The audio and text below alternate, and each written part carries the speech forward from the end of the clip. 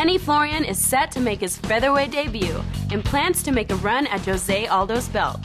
But first, Florian must defeat Aldo's dangerous training partner Diego Nunes at UFC 131. Kenny took time from his busy schedule to answer your questions.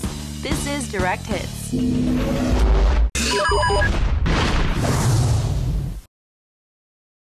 Hey Kenny, what's your prediction for the fight? Don't sleep on Nunes.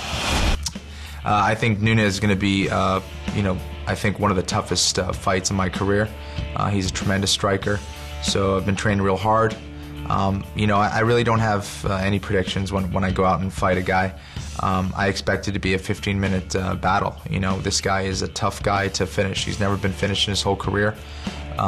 He only has one loss, and that was a close decision. So, I'm definitely expecting a war. This is definitely going to be one of my toughest fights.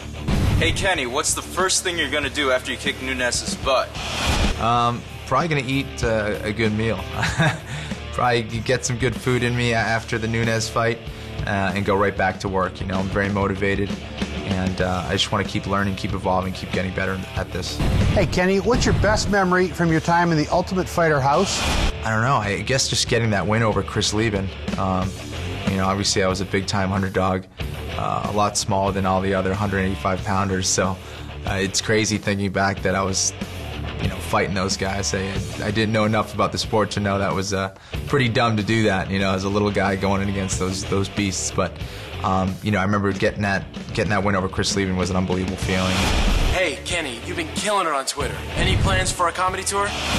Yeah, I have fun on Twitter, there's no doubt about it. I like to joke around a lot.